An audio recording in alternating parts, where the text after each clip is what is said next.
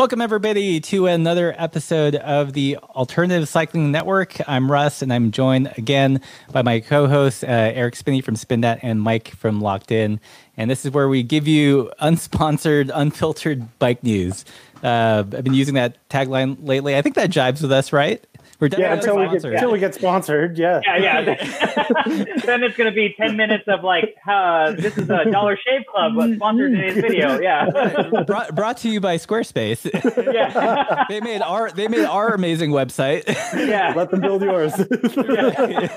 Let me show you how easy it is. Yeah. All right. So today we are going to talk about the topic of suspension in gravel bikes. Do you need it? Kind of the new technologies that were announced yesterday. I swear they all plan the releases right the day before we do this show, just so we can talk about them.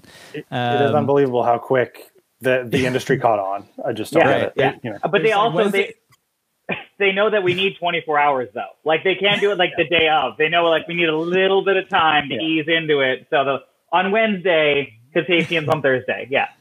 Right. They're like, we want them to be able to collect their thoughts and feelings about these new drops. So again, if you're watching it on the Pathless Pedal channel, we have actually launched a new YouTube channel just for the show. I believe I might not have put the link in the description, but I will put it after. But Alternative Cycling Network is also on Instagram at AltCycling, and there's a link to the channel there. Hopefully, we're using this software that should be able to broadcast to both YouTube channels at the same time. So if you're watching from the ACN channel, please let us know. And if you don't know it exists, well, there's now a separate channel. And I think we might do one more live stream from doing both, but then after that, we're going to make the cut and just do all this content from the ACN channel. With that said, before we jump into the topic of the day, quick channel updates. So what have you guys been up to on your individual channels? Do you want to go first, Mike? Yeah. I've been uploading a lot of different stuff. Last video was actually about all the video equipment that I carry. Everyone seemed to be shooting that and posting those videos, so I jumped on that. So I did a video on what cameras I carry and how I carry them, the different bags that I use to make it convenient, as well as a WTB Riddler tire review that just posted the same week as well. Cool.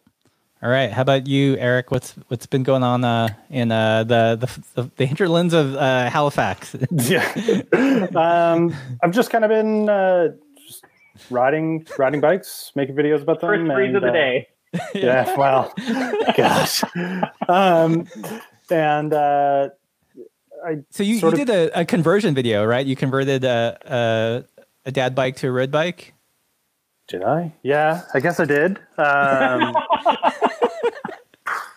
do that a lot. So much content. I took the Rideau, last week and put drop bars back on it. I think Angela is going to take over that bike. She rode it in another video when I started skateboarding. I started skateboarding on the channel. I don't know why. I just kind of started doing it. I always wanted to learn how to skateboard, and I'm like, well, I have this platform that like I'm allowed to do whatever I want on. And I think that cycling and skateboarding, like weirdly in the last like year or two, has really started to like where you see like cool skate racks and like, you know, surfing and bikes and skateboards and all that have really started to kind of like flirt with each other a little bit. And I was like, I want in on that. I want to be involved. So this week I've like been skateboarding and riding bikes on the channel and just trying to enjoy the summer and try and get out of the shop as much as I can. Yeah. Because I'm in the shop a lot. I'm looking forward to the skateboard gravel ride. There you go. Yeah, that's very 90s. Yeah. Yeah, I remember I think the brand Fairdale had like a skateboard specific rear rack that they made for a while. Yeah. They do. Yeah.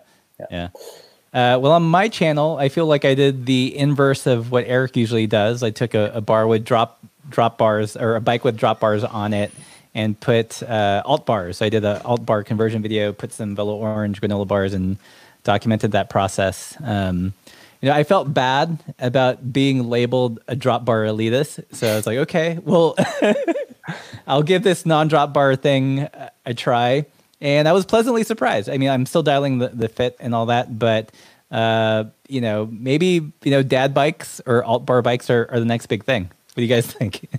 I could see it. There's a lot of really cool, like, non-drop bar options. Those ones that, like, I never know what they're called. But whatever it is that look like almost like a Cafe Racer Clubman bar. Like a Jones bar or the Muckluck with like the little T and the sweatback piece in the back. Yeah. I'm like, man, these are Muckluck bar. Like, these are sick. And I want a set just from the look of them. And I bet they'd be wildly comfortable. And I think it's a Surly bar, the one that you're thinking of, Eric. It might be, yeah. They're weird like that. They do weird stuff.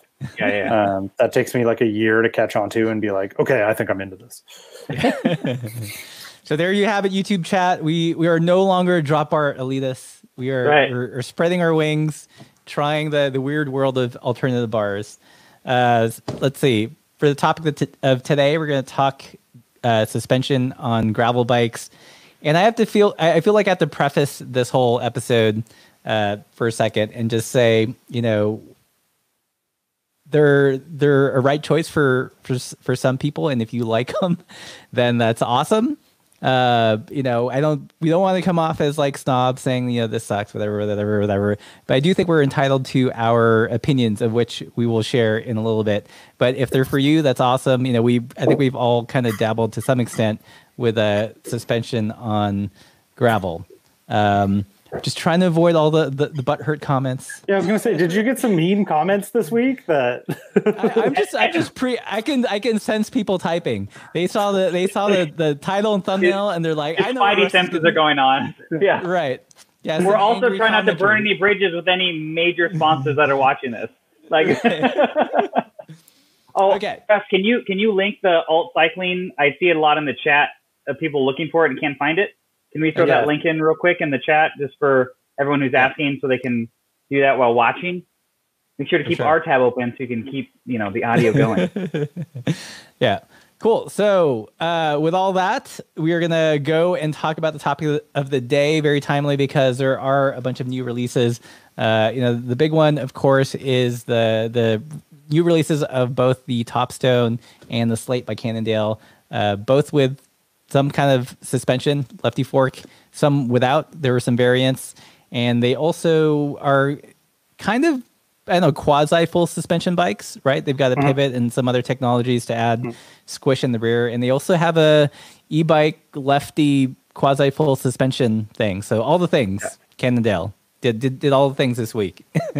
They're like, right now seems like a good time when everybody's buying bikes and choice doesn't seem to matter because there's a shortage. Right. Okay. So let's tackle the non-e gravel bike first. Did you guys get a chance to look at the Slate and the Topstone? Any thoughts on? It's just the Topstone. Just the Topstone. Okay. Yeah. So I looked at it, and for me, I think it was I get Cannondale loves their lefty and the front suspension. The Topstone, I never got to ride it at Grinduro, but it like pretty much debuted right before I did it. So they had some demo bikes. I just didn't have time to ride them. But the Kingpin suspension, I liked in the sense of it didn't have a shock, kind of like the Niner Magic Carpet ride. And the tech made sense. It's a non-mechanical system for essentially, they say, equivalent of 30 mil of travel by the time it gets to the seat post. So you have a little pivot point, a lot more flex in the rear chain and seat stay area to allow the wheel to flex. And from the reviews I saw, because I didn't get to ride it myself, a lot of people said the back end feels great, but the front's really rigid because it's a rigid setup. When I saw that, I immediately thought Redshift stem. Then, you know, a year or so later, Cannondale came out with their lefty. I think that's going to balance the bike out for most people. I understand doing it. I understand the amount of travel. I'm not a big fan of proprietary stuff with essentially a lefty fork means you have to have a lefty front wheel, hub set up, and everything else. So it's not as modular to the masses. If you're a Cannondale enthusiast and you're in that ecosystem, it makes sense. Or already have a Topstone, you can swap it out and upgrade. When I've tried my Redshift setup front and rear, it makes the bike more playful. There's a lot of areas where it is faster, some it is slower, and some you do feel the bob and movement of suspension like you would on a full suspension mountain bike on certain trails. But I get it. I think the boundaries and the limits that gravel's pushing, like everyone says all the time, it's basically a hardtail or a full suspension or a hardtail XC bike already, and now you're pushing those, trails. There was stuff on Granduro I wasn't super comfortable doing on that bike, but like you have like no choice because it's a single track area. No one can pass each other, and everyone's shouting at you, and you just got to send it hard enough to hopefully not crash. I would have loved a little bit of suspension movement on certain parts. The front suspension fork like adds a lot of weight. Yeah, I'm curious, like how much of that is like a response to how extreme some of the unpaved sections of gravel events are getting. Sure. I think they're getting very mountain bikey, and I think that I get both sides where you have riders like, you have your Ted Kings, and he's on 40 Cs. And I'm on a 2.2 650, and I'm like, I want more tire because like this is too gnarly because I don't have the skill set to make up for it. So that's something where I get it for the mass market, but also it's such a higher price point to bring you into it because you're paying for. I think they're selling that for I want to say $1,500. Oh dang! And I don't think that I'm 90% sure that does not include the front wheel, because if you already have a top stone, you want to upgrade. You have to either buy another front wheel or convert yours, no price on the hub, and then you got to pay for new spokes and lacing and everything else. You might as well buy another one. So that is a big investment for someone who already has a bike, or let's say you have another brand of bike and just like the look or the features of it. That's a big financial, investment for what I think it's 30 to 40 mil of travel. So yeah. So big barrier to entry in terms of getting into suspension gravel. How about you, Eric? Any thoughts? I looked at it. I mostly just read the titles and like the small blurbs where like, the general consensus of those blurbs, and maybe they were clickbait, was like, it was sort of engineering gimmicky and, this and that. Would kind of expect. I think a lot of new bikes maybe have a little bit of that. There's benefits to anything that I think most companies design.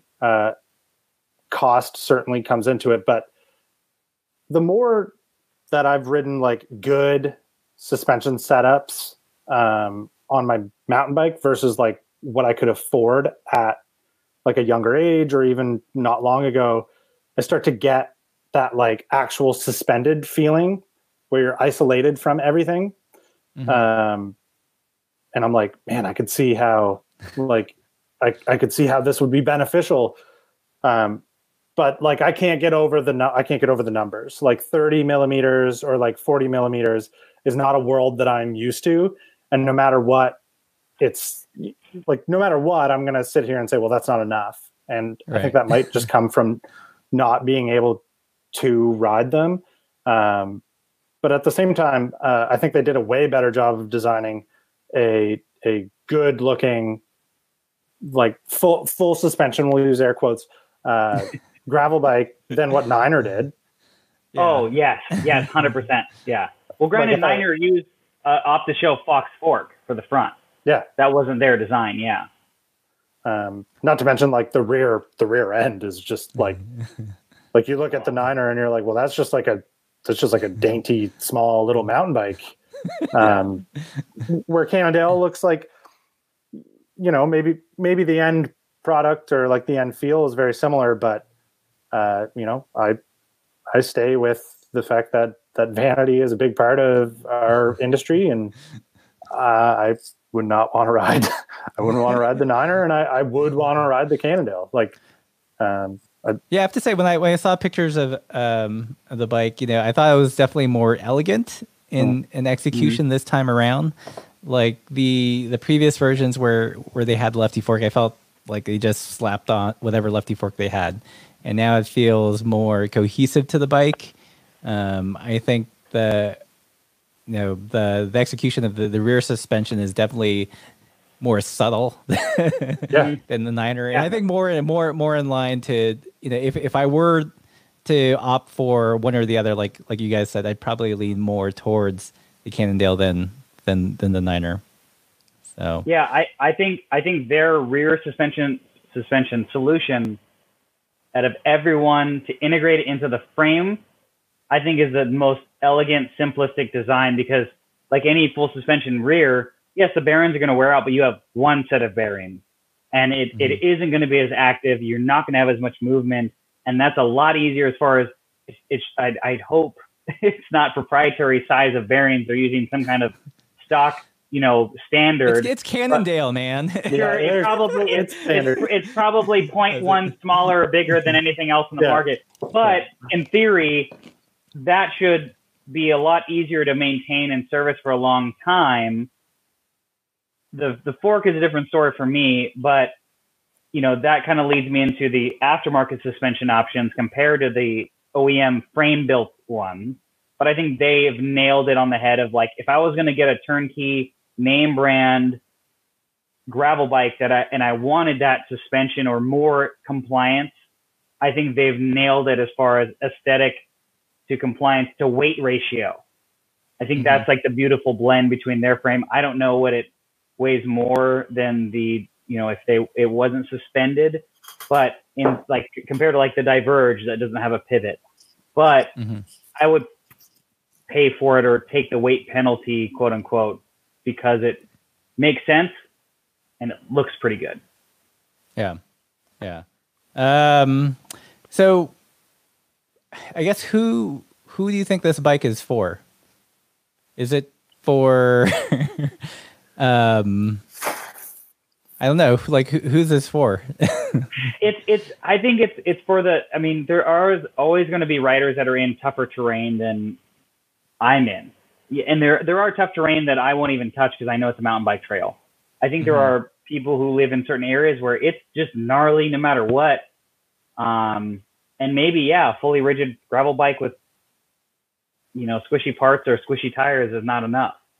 But it's hard because the Geo is not super friendly as far as like endurance geometry. It's not ultra racy. It's not ultra racy, but I would say it's like a medium between like a endurance gravel, like a gravel geometry compared to cyclocross. I think, in my opinion, the Topstone's kind of in the middle, so it's a little more, racy than the guy that I would assume would want that. Because for me, I wouldn't mind that middle ground. I think that's a nice happy medium for me. But also, like, I wouldn't want the weight and the complexity of having to deal with the fork. I would rather go like with my right shift stem or some type of aftermarket front end suspension setup to dial out the rear compliance to the front to make it more balanced. But yeah, that's where I would sit with it. Yeah. How about you, Eric? Any thoughts on who's going to buy this bike? There's definitely people who will. Yeah. I know it wouldn't be me. I know I wouldn't go out and buy it. Yeah. We all know that, Eric. yeah. I guess. I don't know. I wouldn't say that it's going to be your typical, like, wanting to get into it rider. It's definitely like an enthusiast bike, right? You really have to be it is. Bought in.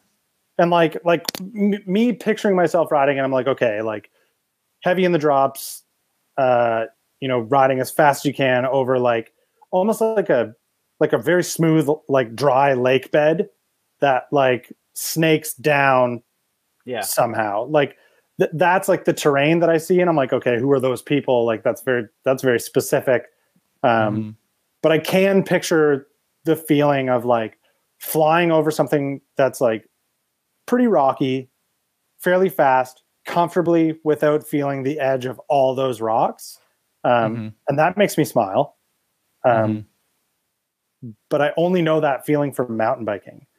So like, it's hard to picture that feeling on a gravel bike as well. I guess it would be like probably, I would bet most cross country riders would have some interest in this.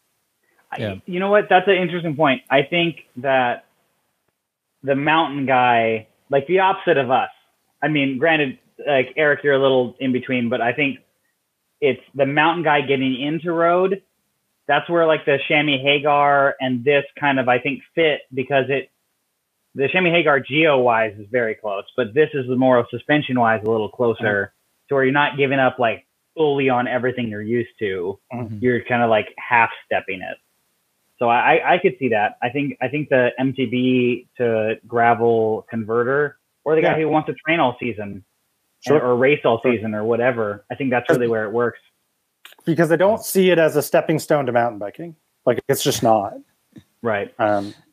Like, there's cheaper mountain bikes. Like, if you want to, like, if you're like, oh, I don't really know, like, you mean you can get a mountain bike for under $10,000 for that Diverge S-Works? What? You can. Yeah. You can. It's just unbelievable. Yeah. Yeah, it's you know, again, I'm not gonna. Someone's gonna love the bike. Someone's gonna buy the bike. For me, the barrier, you know, let's say even if price for no barrier, it is kind of being locked into all the proprietary parts and bits. Like sorry, no, it's a shameless plug. It's fine. Yeah, philosophically, it just bothers me when things are too proprietary, because you have to hope that the company is going to support that, 3, 5, 10 years down the line. Right. Otherwise you're just stuck with some weird ass parts. So that are kind of broken. That's a real big thing with me with this bike is front hub specific front wheel. You're ideally hope that this new gen, because they do make an aluminum and a carbon version of that fork, is all serviceable, and they make the kit for long enough.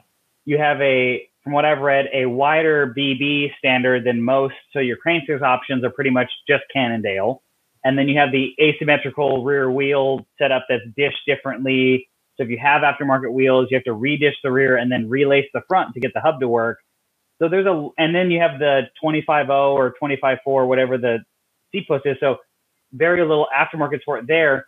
Really, you're diving headfirst into Cannondale. Yeah, it's a Cannondale bike.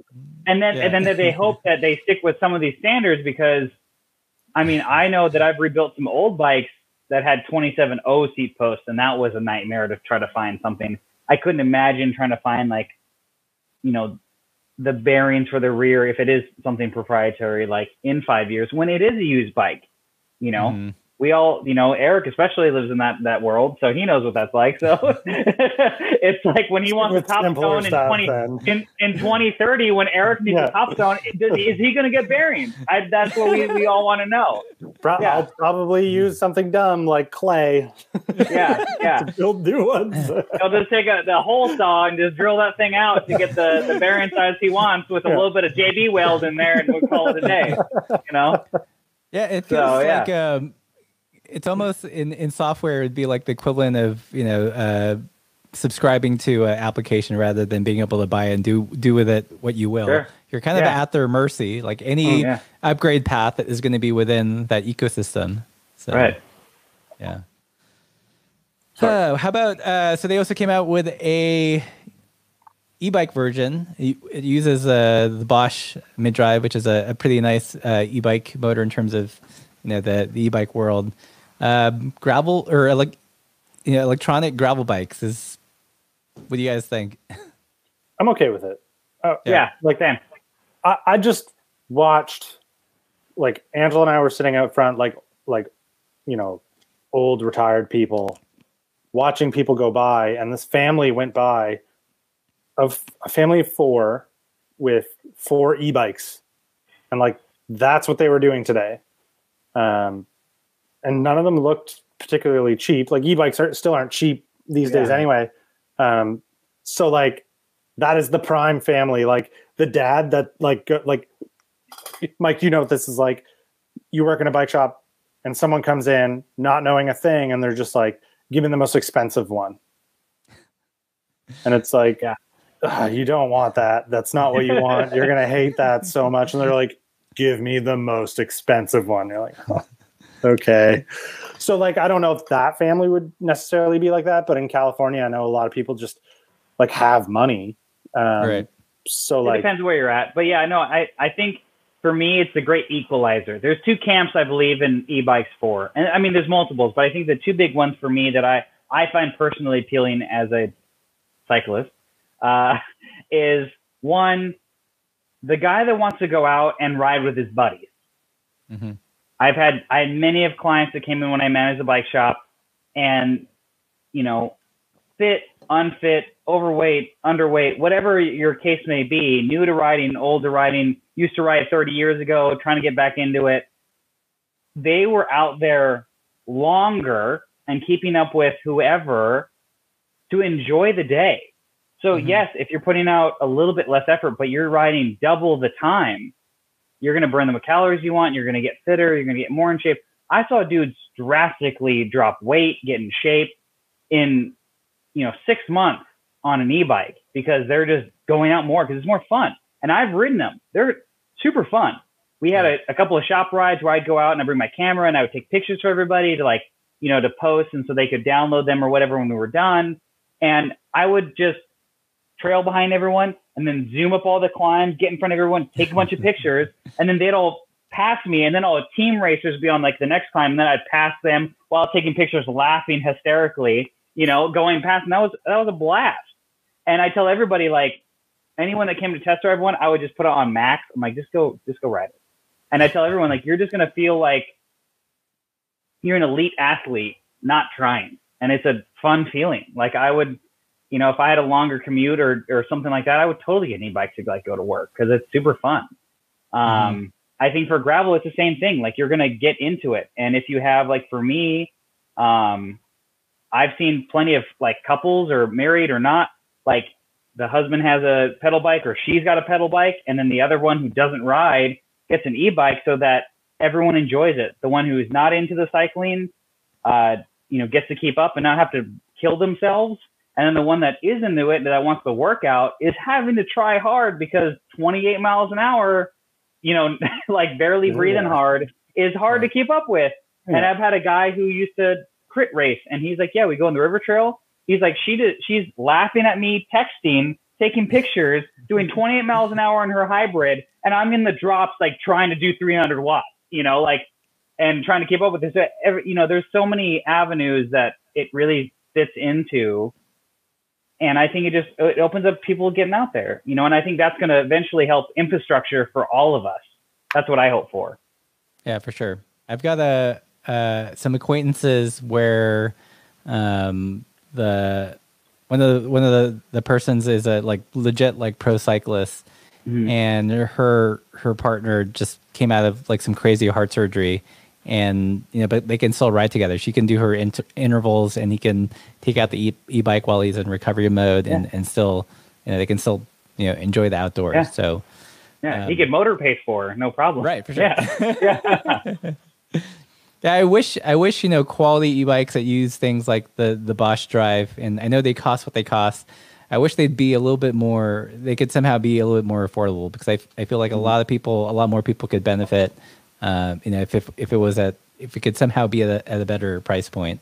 But I think do you remember the complete build of the Cannondale one? It's up. I want to say it's over 3, maybe over 4. Yeah. But yeah, I mean it's hard with the mid-drive motors in general. It's going to cost more. The rear hub drive motors, if anybody's looking for an e-bike, they are more affordable. They aren't as smooth, and they're going to kick. So there's times when I've ridden some to test drive and you're trying to half pedal it around a corner and then it kicks the motor in and does a little of that and you get a little sketchy. That happens with the mid drive because it's a cadence sensor, not a torque sensor. And that's the difference really between feel. Now, if you're just going down the bike trail, no one's ever going to know that. But there are scenarios where the rear hub drive can be a little sketchy. But that's where the price point does go down. I always tell people for mid-drive, minus the actual mid-drive and the crankset, everything else is standard bike part, which is nice for longevity. If you want to upgrade your wheels, it's wheels. If you want to, anything else is not really difficult. Yeah. And I'm glad they at least went with Bosch is a legit e-bike motor. You know, Yeah, I think to be able to work on them at a bike shop, you have to have special training and have the tools to kind of access the brain of the motor.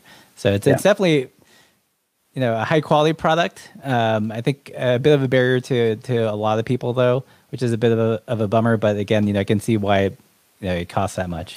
But like, do you not think that maybe this is like a Tesla-like phenomenon where like do a really premium sort of product, see if it does well. If it does well enough, use that to fund maybe a slightly more inexpensive but still quality product, and then boom, one for like the absolute mass market.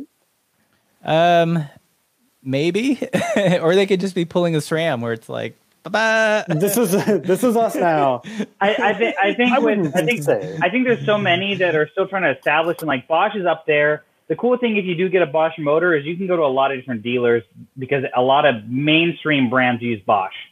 It's the more affordable stuff currently that's rear hub drive that may or may not. Like, we got a lot of random stuff when I worked at a shop of like bikes I've never heard of. I'm like, that website doesn't even work anymore, man. I'm looking for there's a bike that like came in. I didn't even know how to take the rear wheel off. It was so complicated, like how many wires are going. So there's a lot of funky stuff in the market right now. I think that's settling.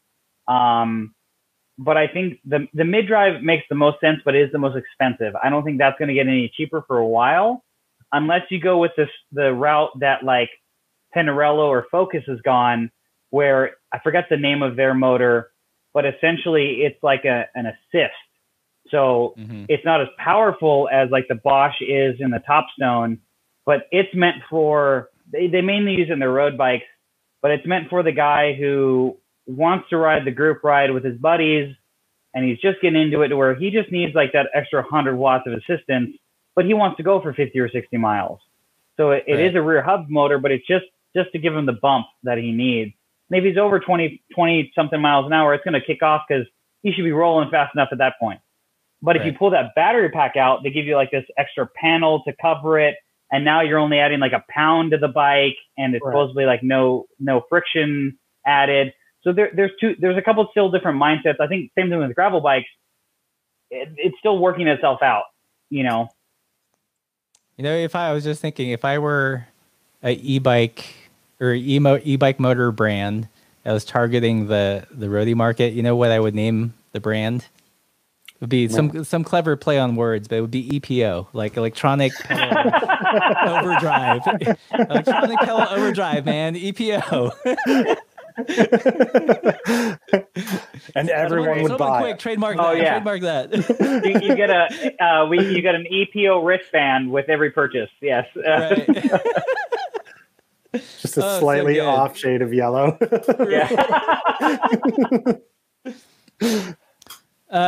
Cool. Well, there were other new releases. Suntour released a bunch of gravel forks.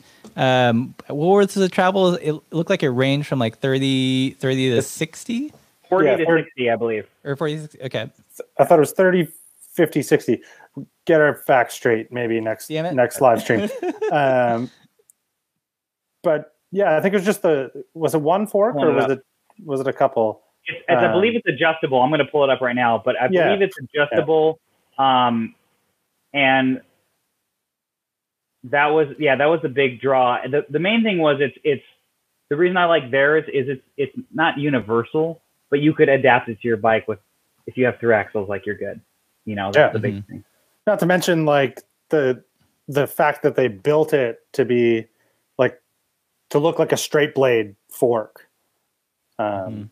Like I think the only thing missing on making that design, like I already would ride it. Like the way it is right now, I would already ride it. Wow. Which is a lot. Contour. Wow. Like I like the way it looks. I'd love to see it like built up on like some pretty cool bikes. I think the last thing that I'd love to see these like gravel forks do that especially want to maybe like not look like a mountain bike fork is like do something with the fork crown, or someone try and do something with an RS1, like the I remember those. the RockShox RS1, like an inverted fork that works. Because obviously the RS1 didn't do well. But like, I think it would be the coolest looking gravel fork, like inverted dirt bike style fork with not too long of travel. You don't have to worry about like the stanchions up at the top, like, you know, maybe some dust covers over the stanchions. That to me, well, honestly, just like basically a lefty with two sides. Like, you mean a standard fork? You mean a standard fork? No, but it would be you want a lefty and a righty? I want together inverted, just like the lefty is, and without offset in the axle and stuff. Man, that would be like I would ride that on a gravel bike. Like, So I look, no issue. I'd sell it. It is. I thought it was an adjustable fork, but no, we're right. So it's 40, 50, and 60. They're 3 different forks. They do offer different rakes and obviously axle to crown ratios depending on the bike that you're running. But the big thing for me that I like over the FoxShock, because I watched Dustin's video, is pretty much all modern gravel bikes, if they're disc, are flat mount. And the Fox is still post mount, because I'm assuming they're reusing the lower stanchion from another fork. It looks like it. Right. So this is a flat mount. So that's killer for anybody who has to buy a different brake or having to run the adapter, which looks awful. That's a big thing. Having the adjustable mounts, the clearance wise is not progressive, but it's in line with what's available, where it's a 700 by 45 or a 650 by 50. So right up on the top end of mainstream, I would say, not again the progressive of looking forward in the spec of things that start wider. Bigger and bigger. I feel like they should have gone a little bit wider, because the tires are going to get bigger and plus mud.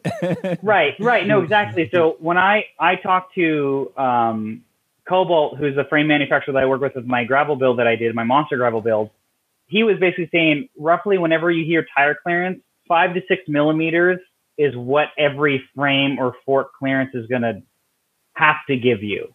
So like my frame technically clears a 2.1. I got a 2.2 in there with 3-4 mils of travel or of space. For me in California, that's plenty of room. I don't have enough mud here.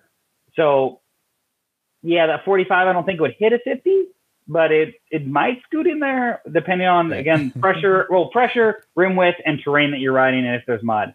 So I think, yes, if I was redoing it, or any of us, I think I would have gone a little more progressive, because a little more clearance is never a bad thing to prolong one product lasting longer. But, that's me. Yeah. I do like, I feel like when the gravel bikes with the front suspension fork came out a couple years ago, it felt very slapdash, right? It's some kind of, obviously, retooled, maybe slightly reworked mountain bike fork. But with these iterations, I'm still not going to go run out and buy one. But I feel like they're being a little bit more integrated into what a gravel bike is. It's less, less like of a Frankenstein look. I mean, the Suntour is like a pretty nice looking fork. Yeah. I mean, realistically, it's 300 grams, I think, more than the lefty, but not having to go lefty front wheel. I would take that over buying a new wheel or having to spend a bunch of money releasing it. Also, that thing's $500. Right. The lefty is $1,500, I think, depending on if it's carbon or aluminum. And then even your Fox, I want to say, is $800. I think it's $799 for the Fox one. So I mean, killer deal.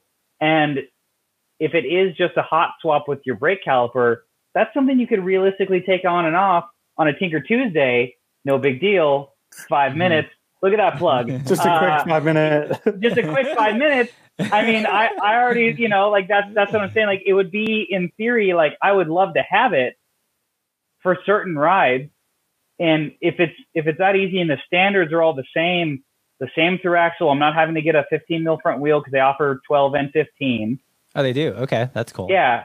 I think that's really where it realistically is. If it's cut to length and everything works, it's a hot swap. I mean, it's a, hey, the night before, where you're going, you grab your beer or whatever, and you swap your fork out. I do more than that on my gravel bike, trying to make it work for road and gravel, the other day. So it works out. Yeah, that does make it appealing. Like I didn't realize that it was. I mean, it's still hundreds of dollars, but it's still relative to the lefty, very affordable. Oh yeah. I mean, Yeah, it third of makes the price. it makes it such that if you're suspension gravel curious, it wouldn't be like a huge outlay of money, and you wouldn't have to buy all the other like additional parts to make it work on your bike. Yeah. And also, it looks better. And it looks better. Yeah. Oh yeah. I mean that's really what we're here for. Yeah. I mean, yeah. Because you'd have a righty along Yeah, with it. that's right. It's You've like got a the bonus extra- fork. And a righty and a lefty. Yeah. So it's interesting. Like I feel like okay, so both new releases, both suspension gravel, kind of almost very the complete opposite philosophically. One is very proprietary, wants you to live in their ecosystem, and another one is clear that it wants to be like a aftermarket option and work with the bike that you have and the parts that you already have. So yeah, I'd be curious to see if that Suntour fork, if it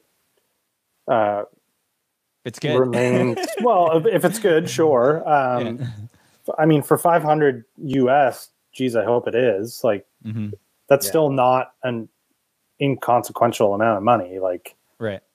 Yeah, I think, and I the only thing that I read obviously is still jargon because I haven't seen any physical reviews of it because I'm assuming it just landed. Is kind of how the lefty did. They did it the right way where they make that initial suspension travel harder to hit than your mountain bike. So you're not going to get that bob.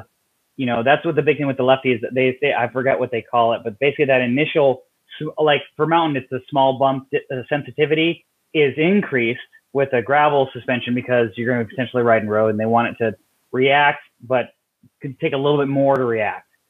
So as long as they tune it that way and you're not just feeling like you're doing this the whole time, like I would totally be interested in trying it.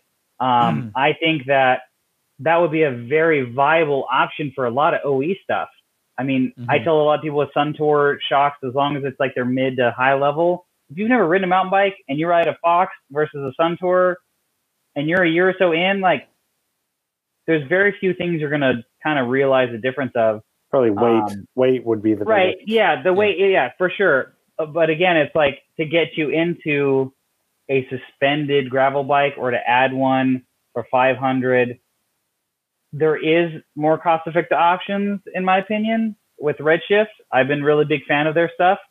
Their stem adds 30 mil of travel and their seat post has 35, which is essentially what the lefty and the rear suspension on the Topstone does. And that's a couple $100. Right. And it only adds 1.1 pounds average, depending on what your seat post and stem combo is, to add a pound to your bike that you can easily remove if needed and get almost the same travel. I'm still a big fan of that. I think this in the 40 to 60 mil travel makes more sense because it is giving you something extra. Everything else that's currently on with the Fox AX and essentially the lefty at 30 mil travel, I'm not gaining anything out of it besides spending more money. Right. You know. Definitely a lot for a little. Yeah. I'd be curious to compare, a full Redshift setup with the Cannondale lefty and see.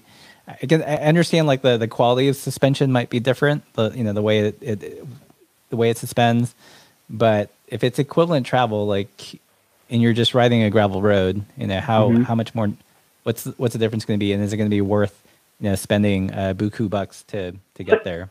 You know what, Russ, you'd be the best person to I think know of that already, because the Redshift is a pivot. I mean, you did your video on Future Shock versus that.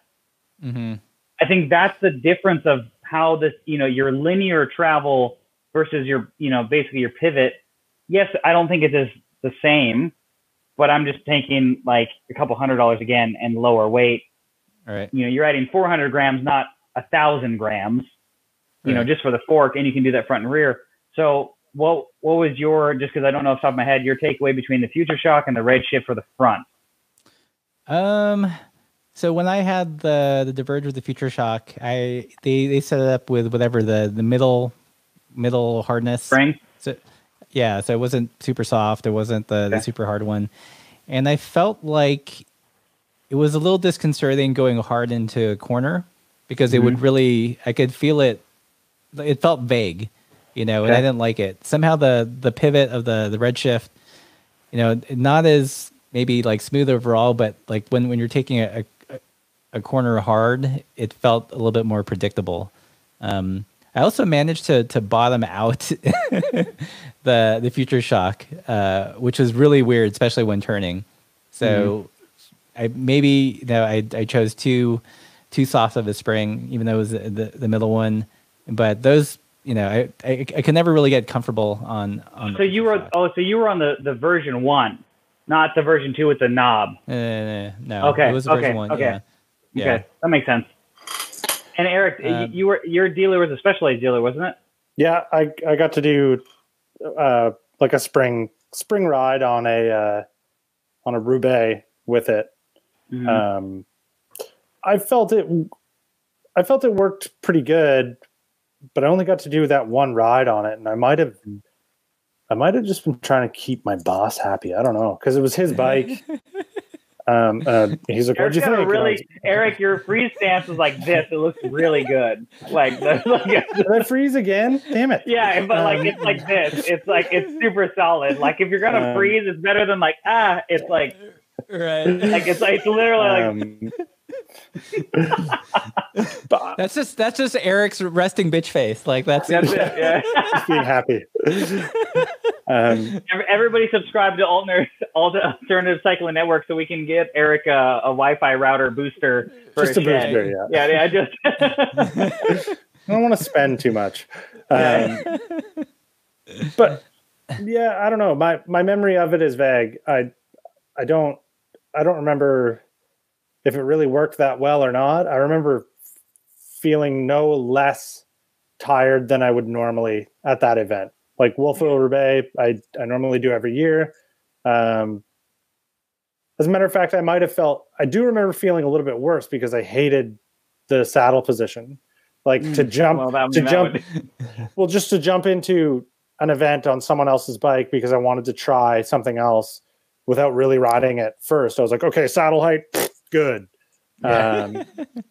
Like I remember the thought of being like, wow, I'm like dying of pain right now. And I think that was kind of one of the first times that I really experienced that.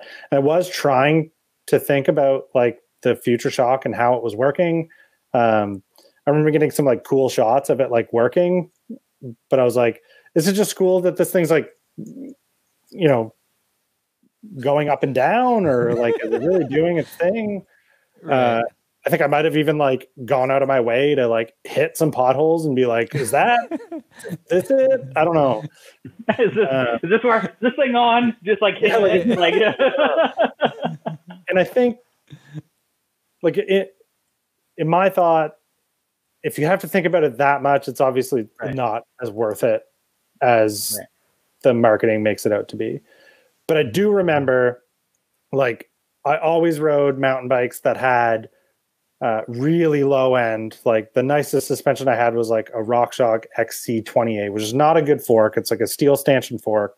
I remember like, it was pretty well broken in like 2 months, but I kept riding it. It was basically just a coil spring that was like, whatever. And when Nick sold me his factory 32, and I rode it for the first time at the same trails I've always ridden, and like, felt it compressing and rebounding the way that it should, and like not feeling the pain that all of the normal routes that I go over, like it wasn't there. And I was like, oh, it's more like it's like when you drink like good whiskey or wine, and like you never know because you always drink like barefoot or like whatever, and then you finally have like a nice glass and like, damn it, this ruins it for me forever now. Like you can never write something worse. Yeah.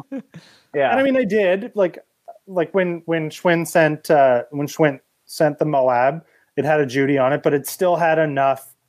Like it was heavier. I could still tune it to feel the same, and that was a cool feeling as well. I was like, okay, so there is a spot like the factory is an expensive fork. Like factory is top of the line, right? That $1,000 US. Yeah, million Canadian. Got it. Right. But I was like, okay, I can get the Judy to feel very close, like 90%. Biggest, like the worst part was like, okay, it's heavy. Like this is heavy compared to the carbon felt, like with light parts on it. That was a very spoiled moment.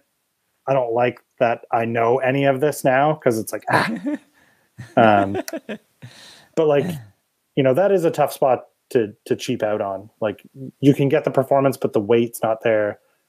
I mean, mountain biking suspension's an expensive game to be in. Yeah. Okay, so this is another. I've been reading the comments. So Russ, I totally forgot. You did that bomb track with that MRP suspension. Alex, shout out to Alex. He mentioned that. How was that? If you can remember the two, I still have my Redshifts on my bike, so I still know what it feels like. But what was like, if you can remember those two difference-wise?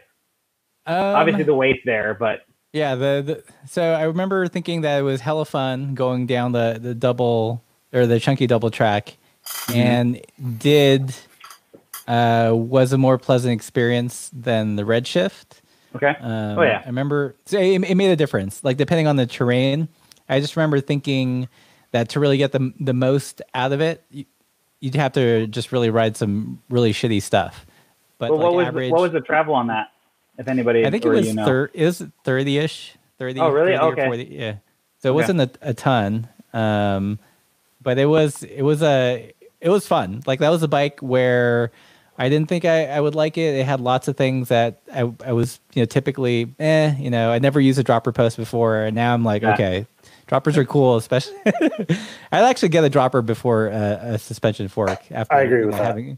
Having tried both, it just descending even on paved stuff. It just feels less sketchy. So, but it was a cool bike. And it was fun. It was really tucked in short in the rear, so it climbed really well.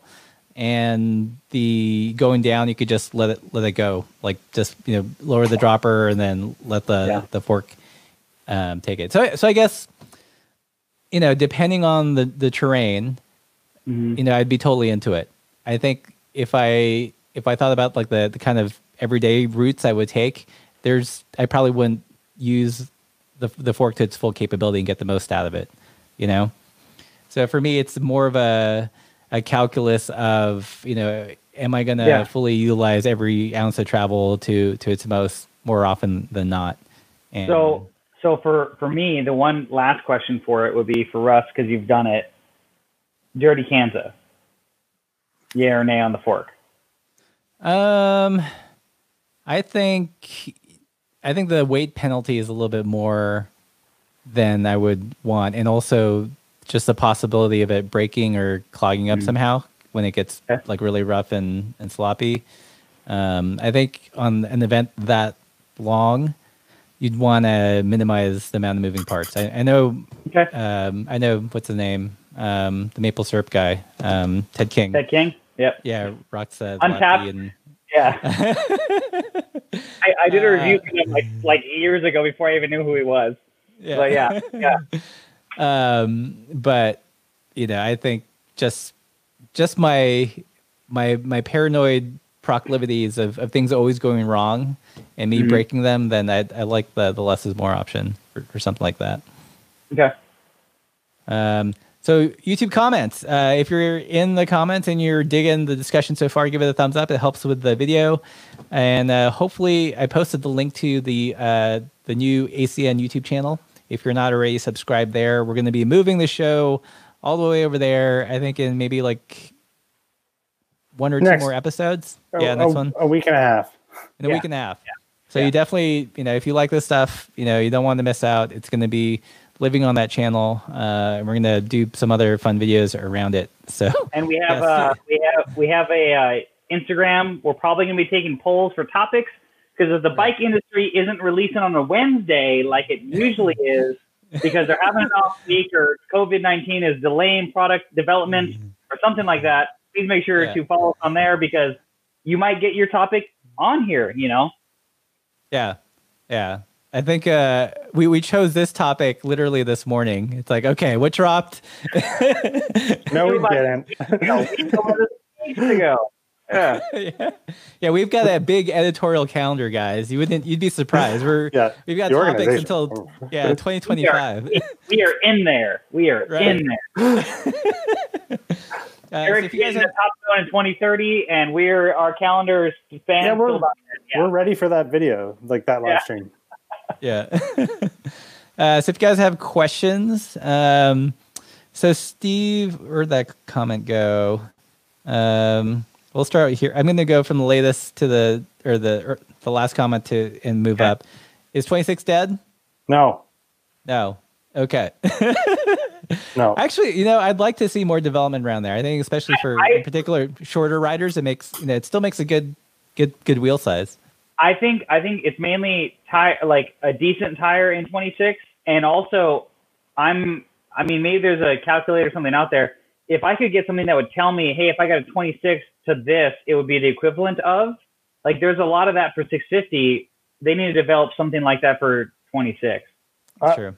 I don't think the industry would, but I answered this question as no, because, and I would have said yes probably 2 years ago, but the answer is no now, because when I was searching for tires for that bike, I was like, oh, there's not going to be anything. There's just the Compass or Renee Hurst, Rat Trap Pass.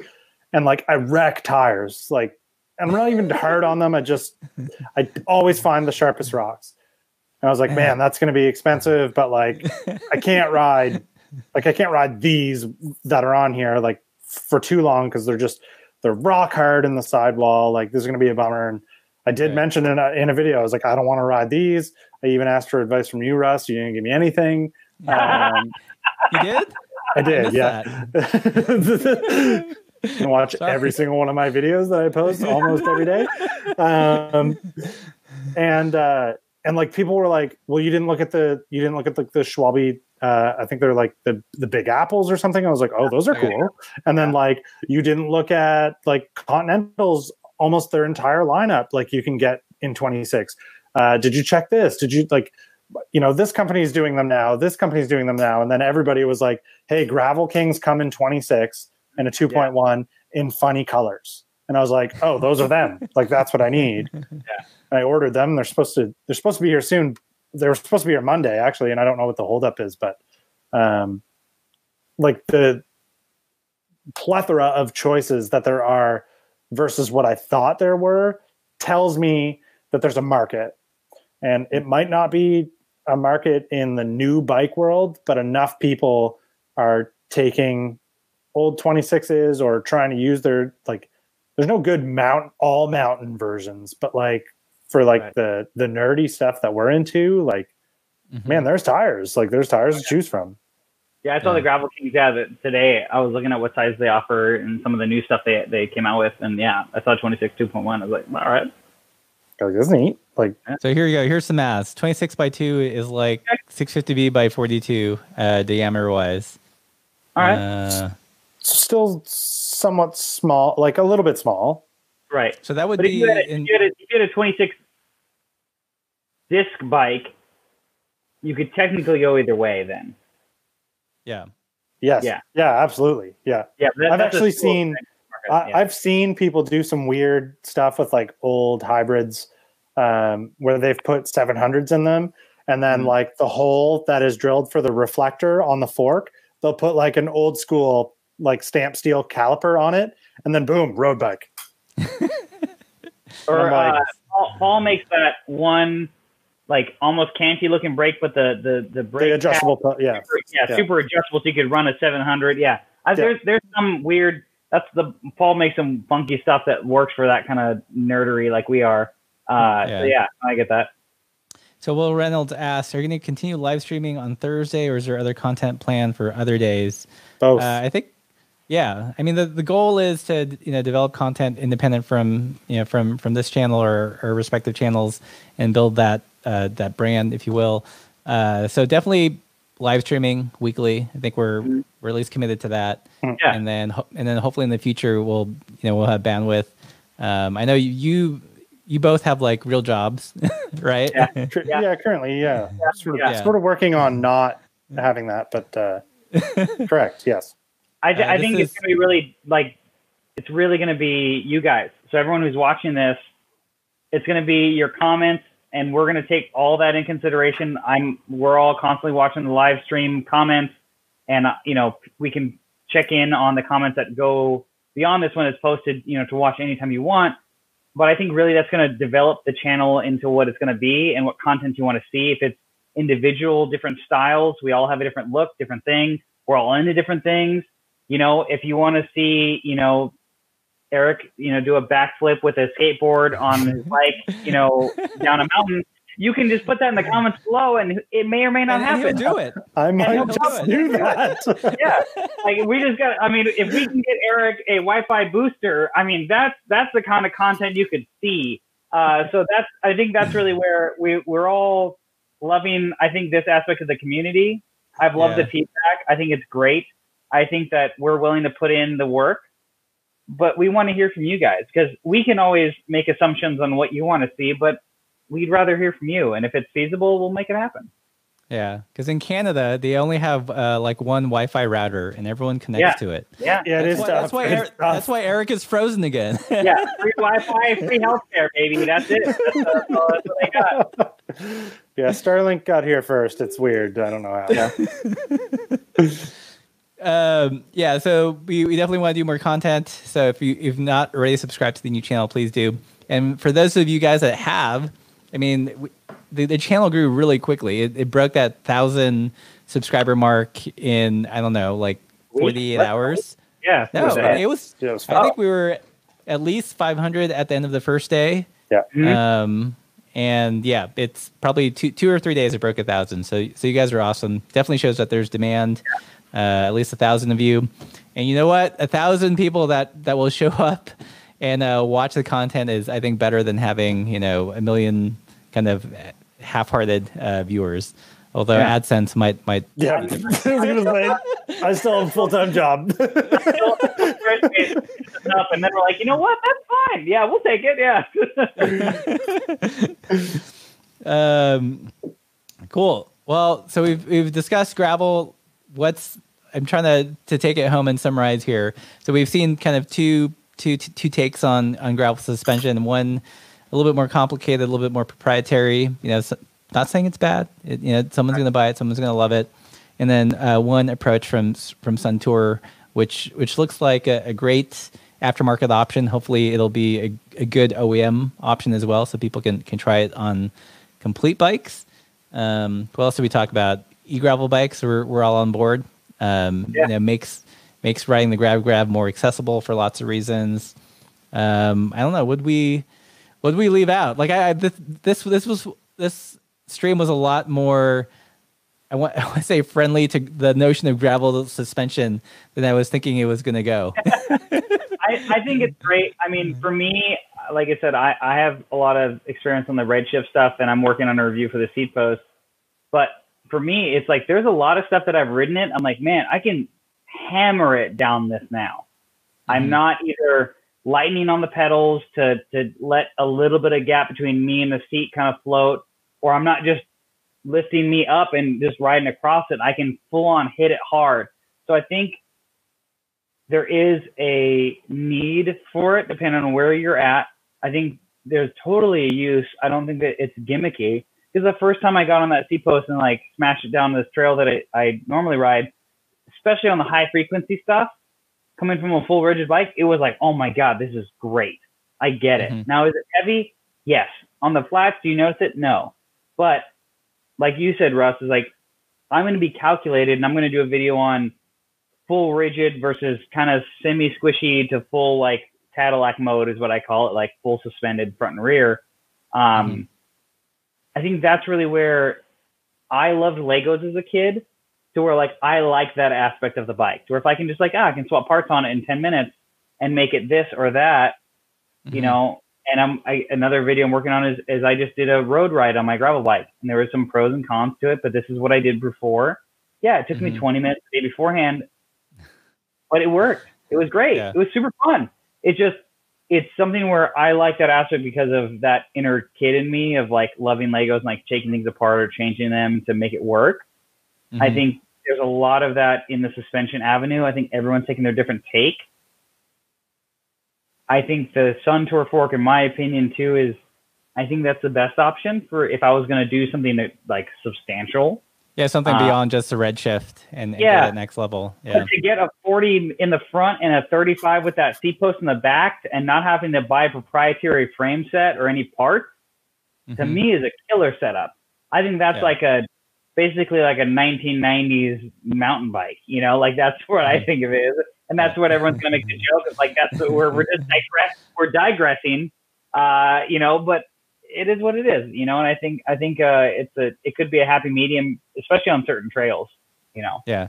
You know, one place where, you know, when I was testing the suspension seat posts, where I thought it was an interesting benefit is actually on like chunky climbs, you know, where it's steep and you're going over baby heads.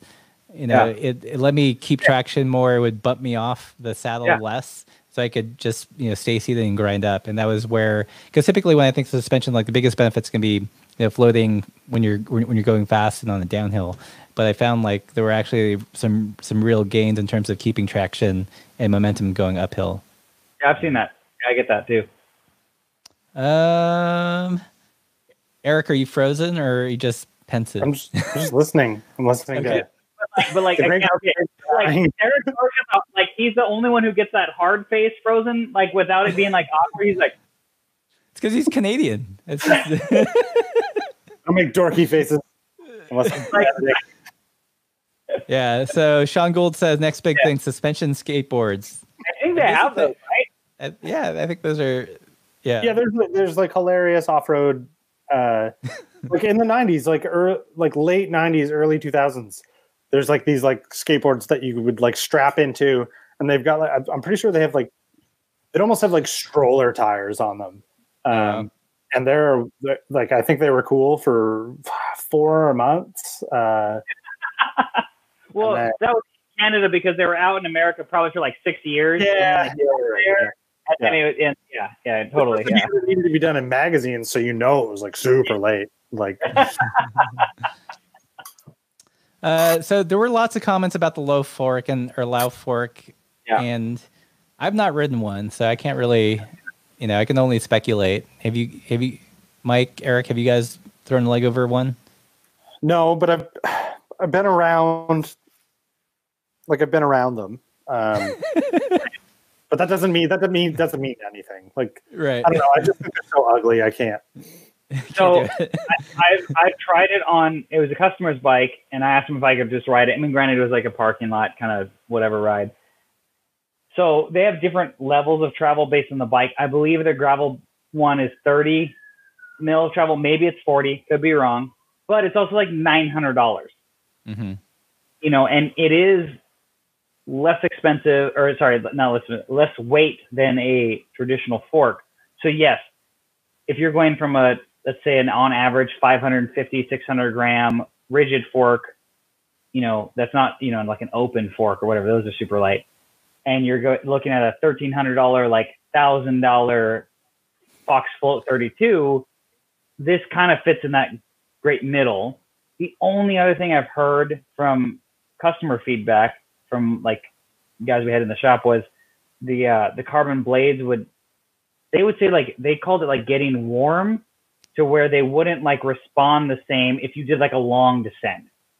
Because the friction would heat them up where the I don't know. That's what they would say. I didn't understand that aspect because I'm like, it's a carbon blade. It's going to react the same. I get it could be transferring heat because it, you know, and maybe the elasticity changes with temperature. Yeah. So I haven't done a long, you know, I've never done a real descent on them, so I don't know that. But in theory, that is. Oh, there we go. Oh, glass. Okay, they're on carbon glass fiber. Okay, that makes a little bit more sense.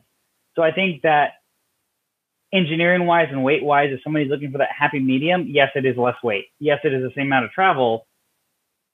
But I don't know how it is under braking compared to the two. I'd have to literally ride them back to back. I think we all would. But as far as like a less offensive package, visually there's one side, and then there's like a weight wise and functionality side to where like you have to see what camp you're in, I think. Yeah. I don't know. I see them all over Instagram all the time, and yeah, I was just like, man, oh man, I hope this photo doesn't have a lot of likes. I'd love to see a bike with that fork and the double decker bar. That'd be. Oh gosh, you know what? The more that we make fun of that double decker bar, the more. And every time I look at it, I'm like, I think I'd get one. I think I'd get one. I want to see the double suspension. I want to see either a stem suspension or a bar suspension with the fork to see if it like gets weird, you know?